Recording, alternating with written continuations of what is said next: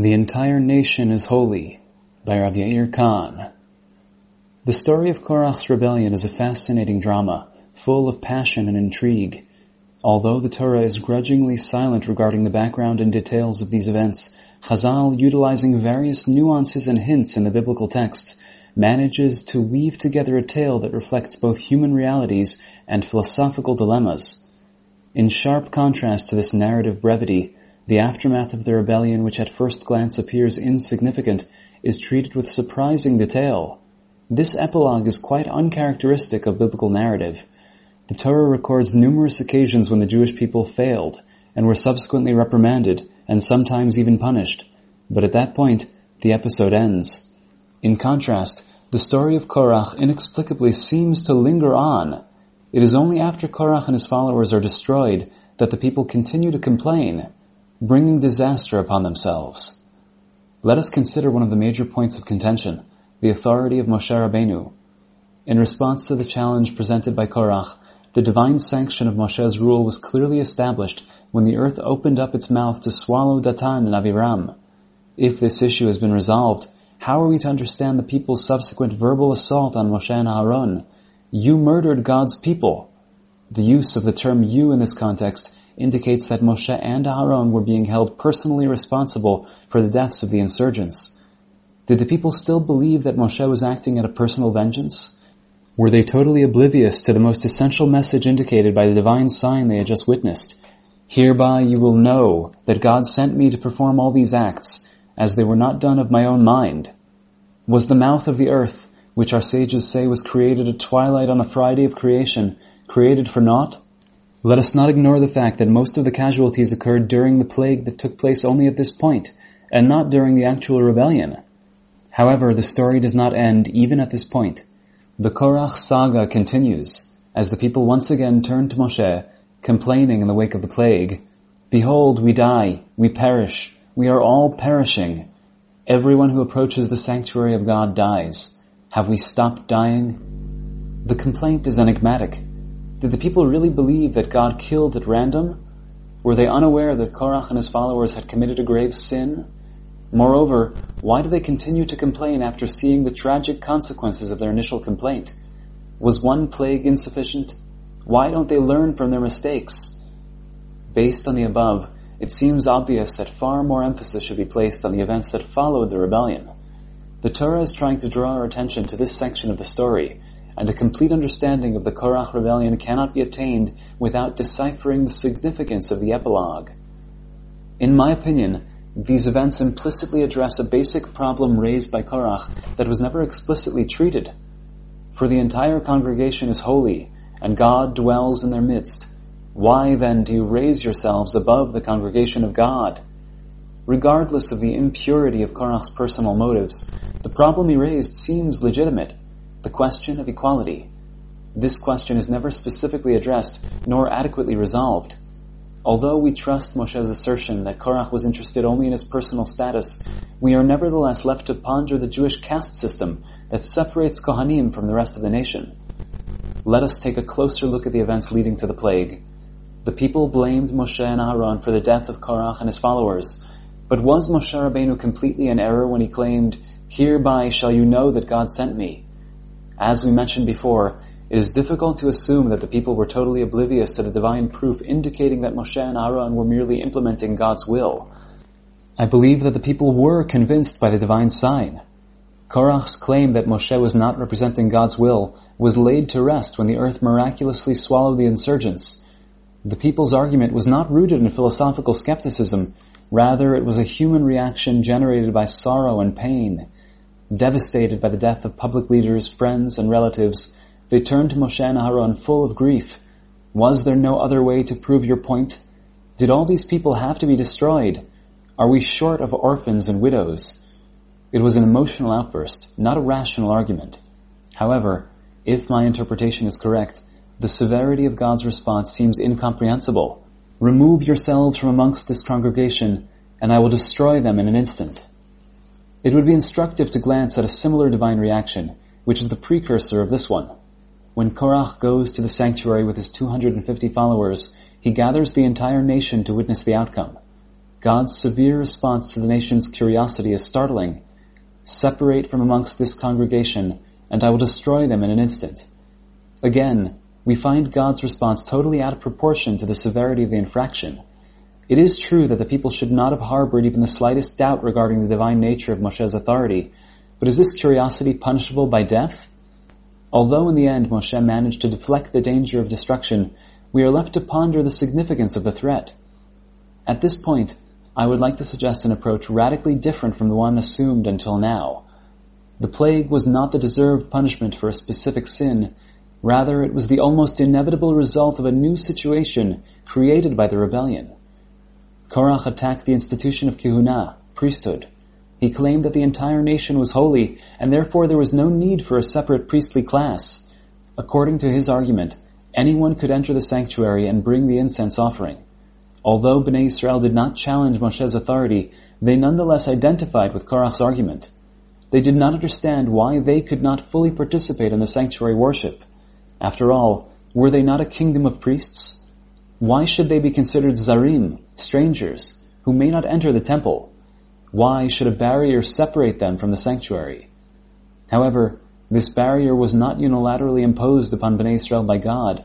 It was erected with the implicit consent of the people when Machane Yisrael was set up.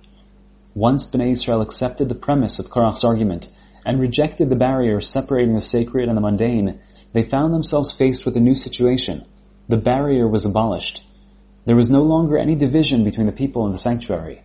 The line separating the camp of the Shekhinah from the Levite camp and the Israelite camp became blurred.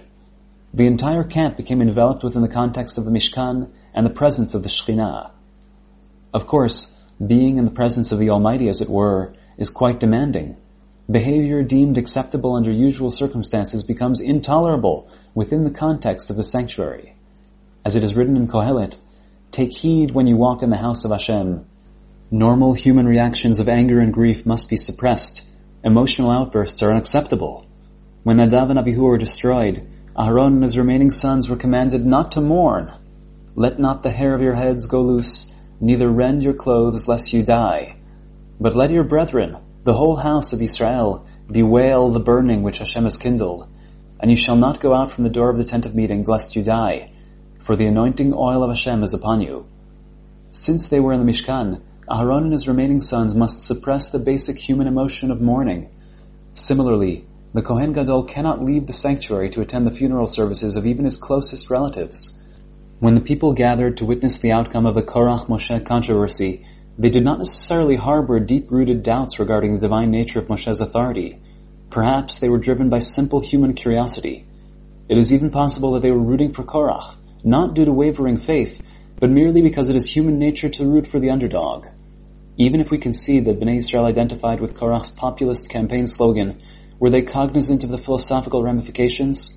Weren't they merely acting human? The answer is that human frailties are inexcusable within God's presence. While standing within the framework of the Mishkan, which now enveloped the entire camp, human behavior must be impeccable. Had Moshe not pleaded on behalf of the nation, a lethal plague would have devastated the camp. Mourning the death of Korach and his followers, the people approached Moshe and complained. Their reaction was understandable as an emotional outburst of grief, sorrow, and pain. They did not challenge Moshe's authority. They merely let off steam. Again, their reaction, though unacceptable under normal circumstances, was intolerable once the barriers had collapsed. The presence of the Shekhinah demands restraint and self-control. There is no room within the Mishkan for such passionate outbursts of anger. Once the people protested, there was nothing left for Moshe to do but send Aharon to stop the spread of the plague. In sharp contrast with the argumentative tone of the emotional outburst that led to the plague, the complaint that followed seems like a pathetic whimper. Frustrated and desperate, the people return to Moshe and say, "Behold, we are all dying." After the plague, they finally understood the severity of their situation. They realized that the plague was not a punishment for sin, but a result of the total breakdown of barriers that they had brought upon themselves. Everyone who approaches the sanctuary of God dies. Have we stopped dying? After initially identifying with Korach's campaign and rejecting the barriers separating the sanctuary from the nation, the people are now ready to appreciate why division is necessary. They understand that to a certain extent, a holy nation is a contradiction in terms. Sanctity demands separation, a departure from the mundane.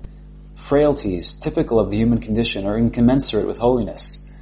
Normal societal conditions are replete with passion and competition, arguments and jealousy. Although these are unavoidable within a normal human framework, they are intolerable in the presence of God. Nationhood and holiness appear to be mutually exclusive. Now, the time is ripe to reintroduce the institution of Kehunah. A sanctuary for the entire nation can be established within their midst in one condition. There must be barriers. A Mishkan can be established within a human context. However, the priests who are to serve within it must be separated from the mundane routine of life, which is full of tension and strife. The remainder of the nation can continue to lead a normal life, and nevertheless the Mishkan in their midst becomes the focus which invests their life with direction and meaning. This, in fact, is God's response to the people's second complaint. And Hashem said to Aaron, "You and your children and your father's house with you shall bear the iniquity of the sanctuary, and you and your children with you shall bear the iniquity of your priesthood. And to the consecrated vessels on the altar they will not approach, and neither they nor you will perish." Bnei Yisrael finally appreciate the institution of Kehunah. They finally understand why barriers are necessary for the realization of that great vision, to become a kingdom of priests and a holy nation. At this point, the institution of Kehunah could finally be reestablished, and the barriers rejected due to Korach's rebellion could be rebuilt with the entire nation's consent. Upon the ruins of a fragmented society, divided by a sense of inequality, a harmonious community based upon separation of roles and mutual respect was built. At the beginning of Sefer Bamidbar we read, "But the Leviim shall pitch round about the tabernacle of the testimony, that there be no wrath upon the congregation of Bnei Israel." When the division of the various camps was initially established, it was to prevent wrath from the congregation. When Hashem threatens to destroy Israel after Korach gathers the entire Edah, Moshe and Aharon plead with Hashem not to have wrath on the Edah because of the transgressions of one person. After the people complain and the plague begins, Moshe sends Aharon into the congregation because the plague has begun due to Hashem's wrath. After the people complain for the second time and lament their sorry condition, the division of the Machaneh is re-established, and the Leviim are charged with guarding the holy places so that Israel should not be struck by wrath. The Ibn Ezra notes that Korach attacked the structure that was established at the beginning of Sefer Bamidbar. Applying the principle that the Torah does not necessarily correspond to chronological order, he argues that the Korach rebellion preceded the Meraglim. The Ramban counters that Datan and Abiram's attack on Moshe is a clear reference to the decree following the Chet HaMeraglim. A straightforward reading of the Torah supports the position of the Ramban that the rebellion took place after the Meraglim. However, Ibn Ezra correctly notes that the issue at stake is the original structure of the Machaneh, which was established at the beginning of Sefer Bamidbar. Perhaps Korach was unable to attack Moshe as long as he was popular and success seemed just around the corner. The devastating decree of the Meraglim afforded the opportunity to attack. The understanding that Korach attacked the Machaneh structure established at the beginning of Bamidbar is significant in appreciating the flow of the Sefer. In our study of Sefer Bamidbar, we have traced the development of the multifaceted Machaneh. We began with its birth, so full of promise and hope. As described in the opening chapters, we began to note troublesome signs of deterioration as Bnei Israel began their epic journey from Sinai to Canaan. We watched in horror as the Machaneh collapsed upon the return of the Meraglim. Until this point, the decline affected the masses as well as the political leadership. The institutions of Kehunah and Levi'ah somehow remained intact. Here we witness the collapse of these institutions as well. Thus, our parasha describes the continuation of the disintegration of the Machaneh. This process, which began in Bamidbar Yud Aleph and peaks with the episode of the spies, continues with the rejection of Kehunah and Levi'ah. However, Parashat Korach is also the turning point.